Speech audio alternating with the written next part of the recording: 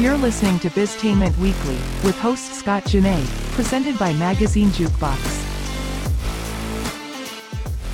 All right, what's up, everybody? Welcome to Biztainment Weekly, your latest and greatest on business with entrepreneurs, innovators, technology, new technology. We're going to talk to all kinds of people, even intrapreneurs. So I'm excited to get the show rolling. And again, welcome to the new Biztainment Weekly. I am your host, Scott Janney. I am here in the Norfolk Gather Work Studios, and we are presented by Magazine Jukebox, which is a digital magazine rack for commercial spaces. You might see it playing up behind me. All right, so what we're going to do for this show is, which I'm really excited about, is that our producer, executive producer, Mr. Aaron Torres, who you all have not officially met yet, is going to honestly just ask me a couple of questions. So this is going to be a really short podcast, but it is designed to do an introduction for Aaron and to get Biztainment Weekly off the ground and moving. Don't forget, if you enjoy the shows, if you enjoyed mjb.live before and you enjoy this show, please reach out to us so that way we can get you on the show. Even if you are not an entrepreneur, maybe you're an intrapreneur, somebody who works like in their own business inside a business, and you want to talk about your successes or even some of your failures, we certainly want to talk to you because not everything is about success. Sometimes you have to fail to win, and we certainly would like to learn from those mistakes so that way those who are listening can potentially curve out a way to not have those mistakes and focus more on success. So anyways, without further ado, let's say hello to Mr. Aaron Torres. Hello, Aaron. Hello, Scott. He is a man of many words, as you will notice. He said to me about the show, he goes, "Hey, Scott, I'm cool doing the show, just don't put me on the show." And I guess we're going to be okay with that. Right, Aaron? You cool with that? That's good with me. All right, so just a little background on Aaron. Aaron, you graduated from? Shenandoah University. That's right. I was going to say another school. I'm glad I didn't. Okay, so Shenandoah University, and he was their pitcher. On the bench. On the bench. Well, hey, someone's got to warm it up, right? That's right. Especially during the winter or the fall. Well, you guys don't play during the winter, so you play during the fall. Summer sport. Oh, well, see, I'm way off. So glad I'm wearing a Los Angeles Dodgers hat, acting like I know anything about baseball. Okay, and Aaron, you studied marketing, and you really enjoy marketing, correct? Correct. All right, awesome. And how much podcast experience did you have before you started working for Magazine Jukebox? 0. All right, awesome. So this should be perfect. All right, awesome. So look, Aaron has some questions for me, so I'm going to allow him to ask away. And I'm going to answer them the best I can. But again, thank you, everybody, for joining us and listening. And I'll make sure that we plug in on here how to find us and make sure you follow us. All right, go for it, Aaron. Tell us about your past and what you currently do. Okay, yeah. So my past, I am a serial entrepreneur. I have, let me go back a little bit further. So I was really born and raised in Los Angeles, California. Well, actually, Hollywood, California, but most people know Los Angeles, and I grew up in a one-bedroom, single-wide mobile home on my grandmother's ranch with my mom and my brother. And I always admire my mom so much because, she struggled. She certainly struggled in life. She was a waitress and a bus driver, but she had a passion for horseback riding, which is where I ended up getting into horseback riding. Don't do it anymore, but I used to do it. And but I admire my mom because I always say, like, there's this cliche that's out there that says every morning you get up and you make your bed. But my mom had to make her bed because her bed was our living room couch.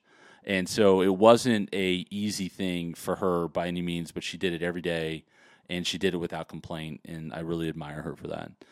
Fast forward, she ended up owning a real estate company, doing very, very well for herself, and now she's in her 70s and, enjoying the retirement life up in the Tehachapi Mountains of California. So then for me, I got bit by the entrepreneur bug probably when I was about 13 years old, and I launched my first company when I was about 19 years old.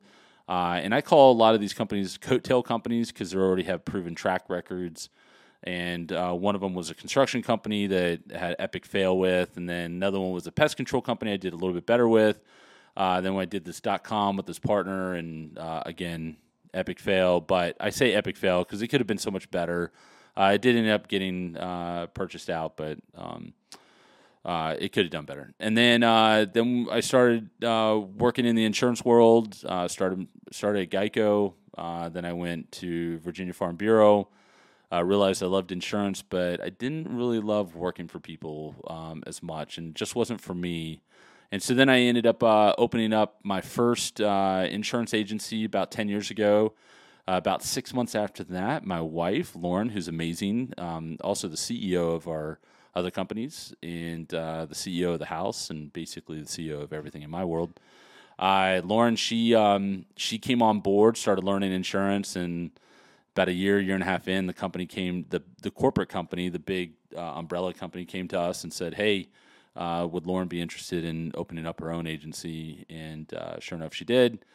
And since then, we grew from zero scratch to a little over $9 million in revenue.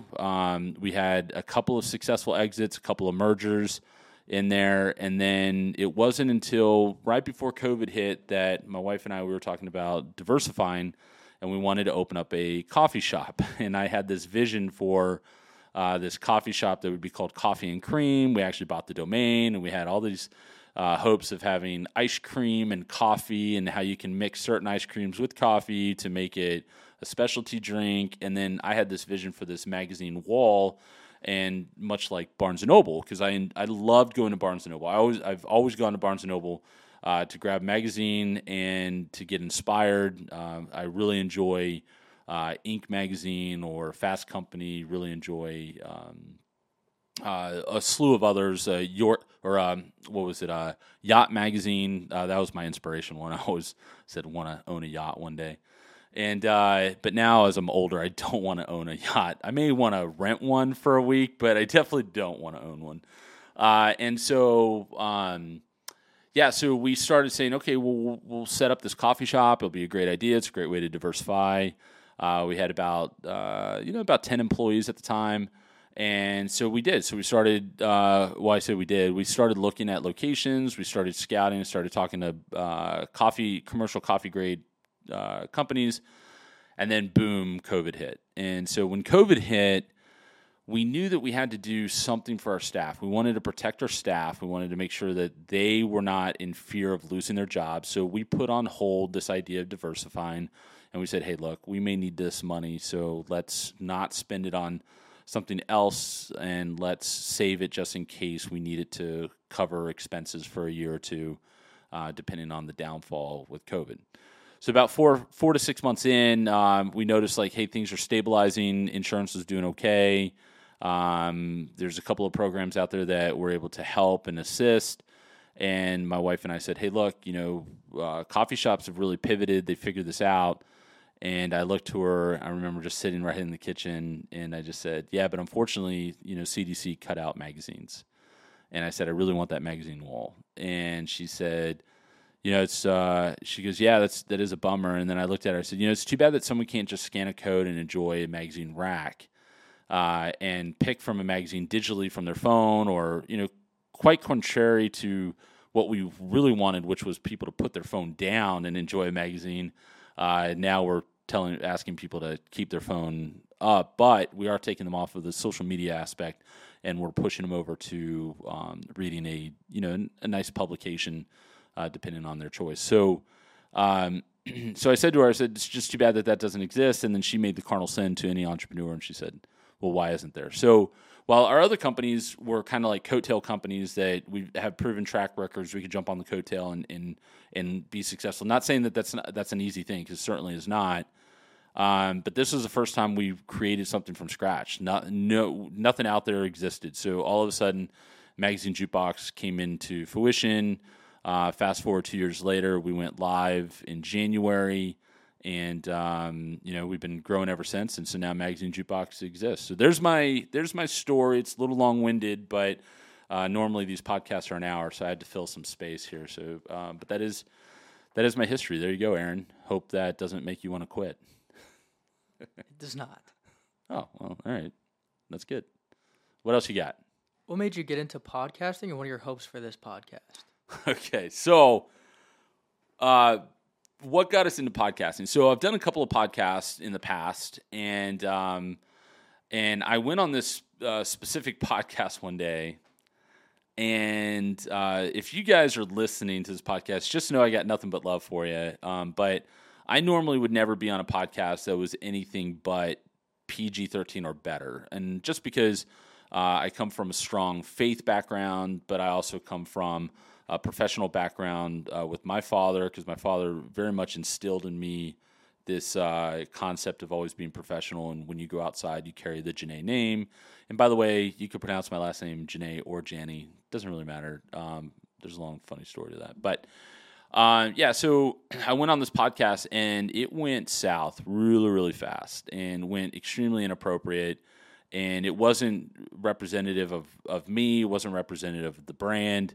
And so when I got out of that podcast, I told myself, hey, moving forward, I'm going to be in control of the content. And so for the most part, I'm going to ask the questions. And I said, so I want to create a podcast. So I set aside a few $1,000s to get the right equipment, get everything that we needed, and launched a podcast. But, furthermore on that is that I really wanted to create a podcast that was all about other people, not about me, not about what I've done, but about what they're doing and how we can learn from them. And thus, we launched MJB.live, went through about 16 or 18 shows. I don't remember the exact number. And it started creating a tremendous amount of traction. And so we're super excited about it. And here we are. So now we now have Biztainment Weekly. And really love the name. Like, I think the name is cool. Like, Aaron and I, we sat down and we're like, all right, if we're going to do this, we've got to go no guts, no glory kind of situation. And so we started coming up with all kinds of names. And I said, fail to win. And then I was like, well, that could be a bad play on words. And then, because in entrepreneurship, a lot of times you do have to fail, or that you will fail before you succeed. So, so that's why we got into podcasts, and super excited. What else you got, Aaron? What's this podcast about? Well, this podcast, is specific to entrepreneurs, intrapreneurs, innovative, people, new technology, emerging technologies or businesses that are going to, potentially save or change how things go in the future. But I also want to talk to founders, those who have successfully exited. I want to talk to venture capitalists. I want to talk to investors themselves, and just talk to them what has them, interested in businesses, what tapped them to believing in, certain companies, and also getting some of the ugly too. Like, what was it that ended up pulling someone away from that investment? Why did you not invest? What was it about the team? What was it about the company? So I want to learn from them. I want to learn from, from even those who are working inside companies that are excellent, like top of their game, amazing people. I'm really interested in talking to them as well, and how they became such strong entrepreneurs within the company. Yeah, that's all I got. All right, so that was pretty simple. That was really it.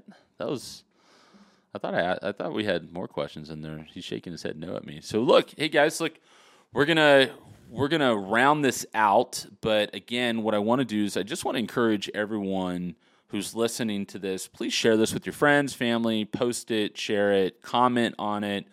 If there's things that you don't like about it, comment on it. Tell us. Tell us what you do want to hear.